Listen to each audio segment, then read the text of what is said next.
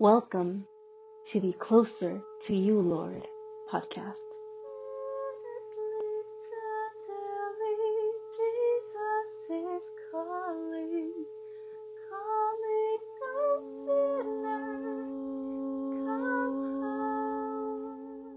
It is very easy living in mortal bodies in a physical world dominated by humans, propelled by greed, and predicted by simple systems that say that 1 + 1 = 2, or if I do that, I'll get that, to forget, or to never come to the understanding that beyond us looms eternity.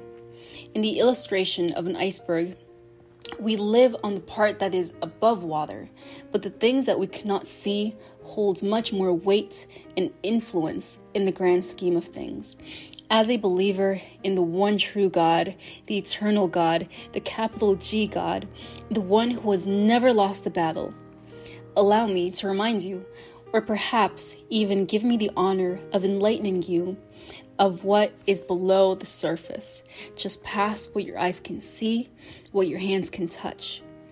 Enter into the world of belief, faith, conviction, and acknowledgement of who was, is, and is to come, God. Blessed are those who have not seen and yet have believed. Undoubtedly, some of you have seen things that are out there, unexplainable things that you have tried to explain away. But for those of you that have, as well as those who have not, listen to this. Faith comes by hearing, and hearing by the word of God. Amen. I would like to take this moment to pray because what we will be speaking about today, or what you will be listening to, really has deep and profound implications on not only your life now, but life in the beyond, in that eternity. So, amen. Let us pray. Father God, Jesus, I bless you and I praise your holy name. I thank you, Lord, for this time that we have come before you. And I also, Lord, present to you every single life, every person that is listening, amen, to this message. I pray, Father God, that it falls on fertile ground.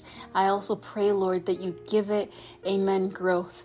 I pray, Lord, and that what we might hear today might not just be fallow words that are listened to, but Father, I pray that through me, through your Holy Spirit, amen, you might speak. I pray, Lord, that everything that comes out of my mouth does not come, Lord, from what I might know, from what I might have read, Jesus, but it comes from your heart, Jesus, and for the things that you have in store for this person.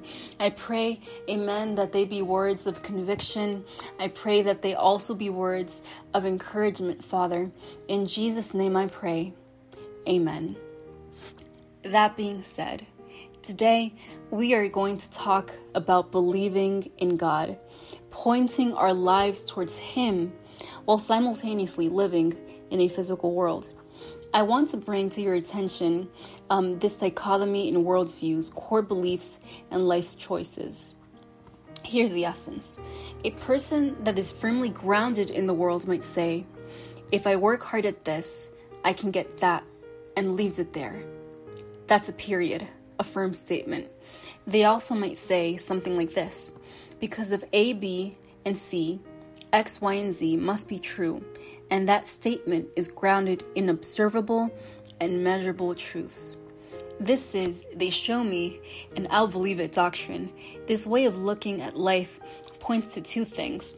It points to you, or the human individual, and the system.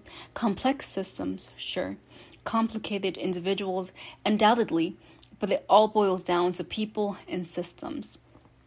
I think that this approach is tragically and even cartoonishly short-sighted. On the flip side, if you haven't met him yet, allow me to introduce you to a man who encompasses both sides of the iceberg, what you can see and what you cannot see. His name is Jesus, and there's so much I can say about this man, but for the sake of brevity, let me give you a couple bullet points. First, he is the Son of God, and he is also God. He left the expansiveness of eternity and stepped into creation, that is, this world, a mortal body, the challenges of being in a world of temptation, and he got it right. He got it all right. He lived his life blamelessly so that he could pay for our mistakes by way of the death penalty. And last, he defeated death, he rose again, and even now, to this day, at this very moment in eternity, he is still advocating for us. Admittedly, the SparkNotes version of Jesus does not hold a candle to the brilliance of Jesus, but listening to his words, as we will now, will give you a bit more understanding of who he is. Jesus famously said, "My Father has been working until now, and I have been working." Jesus said this in response to questions about his prodigious, and for lack of better wording, seemingly untimely miracles. But I'd like to point your attention to his pointing, the acknowledgement of the Father, of God, even as he is performing miracles left and right. Know this, he is God, but he also points to the Father. He points to the deity, Jehovah, the Creator, to explain his own work. Listen to this. Jesus said, because God ... X, Y, and Z happens. Kind of different from the worldly perspective that we talked about before. I'll go a step further. This is a beautiful and pervasive scripture that says, I can do all things through Christ who strengthens me. This scripture points to Jesus Christ, who is God for all our needs. And it goes further saying, and my God shall supply all of your needs according to his riches and glory by Jesus Christ. Again, this statement points to God for the fulfillment of needs, not you, not other people, not a system, but grounds that fountain in Jesus Christ. Those things might be used, but the source of everything you need is in Jesus. Now, you might be wondering, but if I believe in Jesus Christ, or perhaps I see someone that believes in him, do all of their problems go away? Does their hunger cease? Do they live happily ever after with a bow on top? Do all of their problems magically poof away, their illnesses, their conditions, their temptations, their mortality? We've all asked the same questions. And experience has taught me the answer ranges on this earth from sometimes. And bear with me, in the face of eternity, the answer is absolutely. Absolutely. Remember when we talked about faith earlier? Blessed are those who have not yet seen and yet have believed. Recall it now, because when our lives point to the Father, the Son, and the Holy Spirit, when we love him first and our neighbor as ourselves, we are promised to be raised up from the dead, from our illnesses, from our temptation, our poverty, our homelessness, our pain, and so on and so forth, just like Jesus.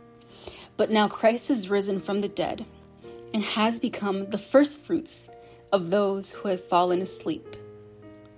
You who are listening, whoever you may be, I encourage you to align your life towards God. Seek him, and he will direct your path. He will direct your walk on the narrow path. And remember, though the fig tree may not blossom, nor the fruits be on the vine, though the labor of the olive may fail, though the flock may be cut off from the fold, and there be no herd in the stall, yet I will rejoice in the Lord. I will joy in the God of my salvation. The Lord God is my strength. In this earth, there will be suffering, but Jesus, he has defeated all of it. And through this world, and though this world may cling to the strength of men, the influences of wealth, the counterfeit the power of the evil one, Jesus is the firstborn fruits, the incarnate and resurrected evidence of what is to come. So the question is, Do you believe in what you see, or will you choose to believe in He who died so that you could live?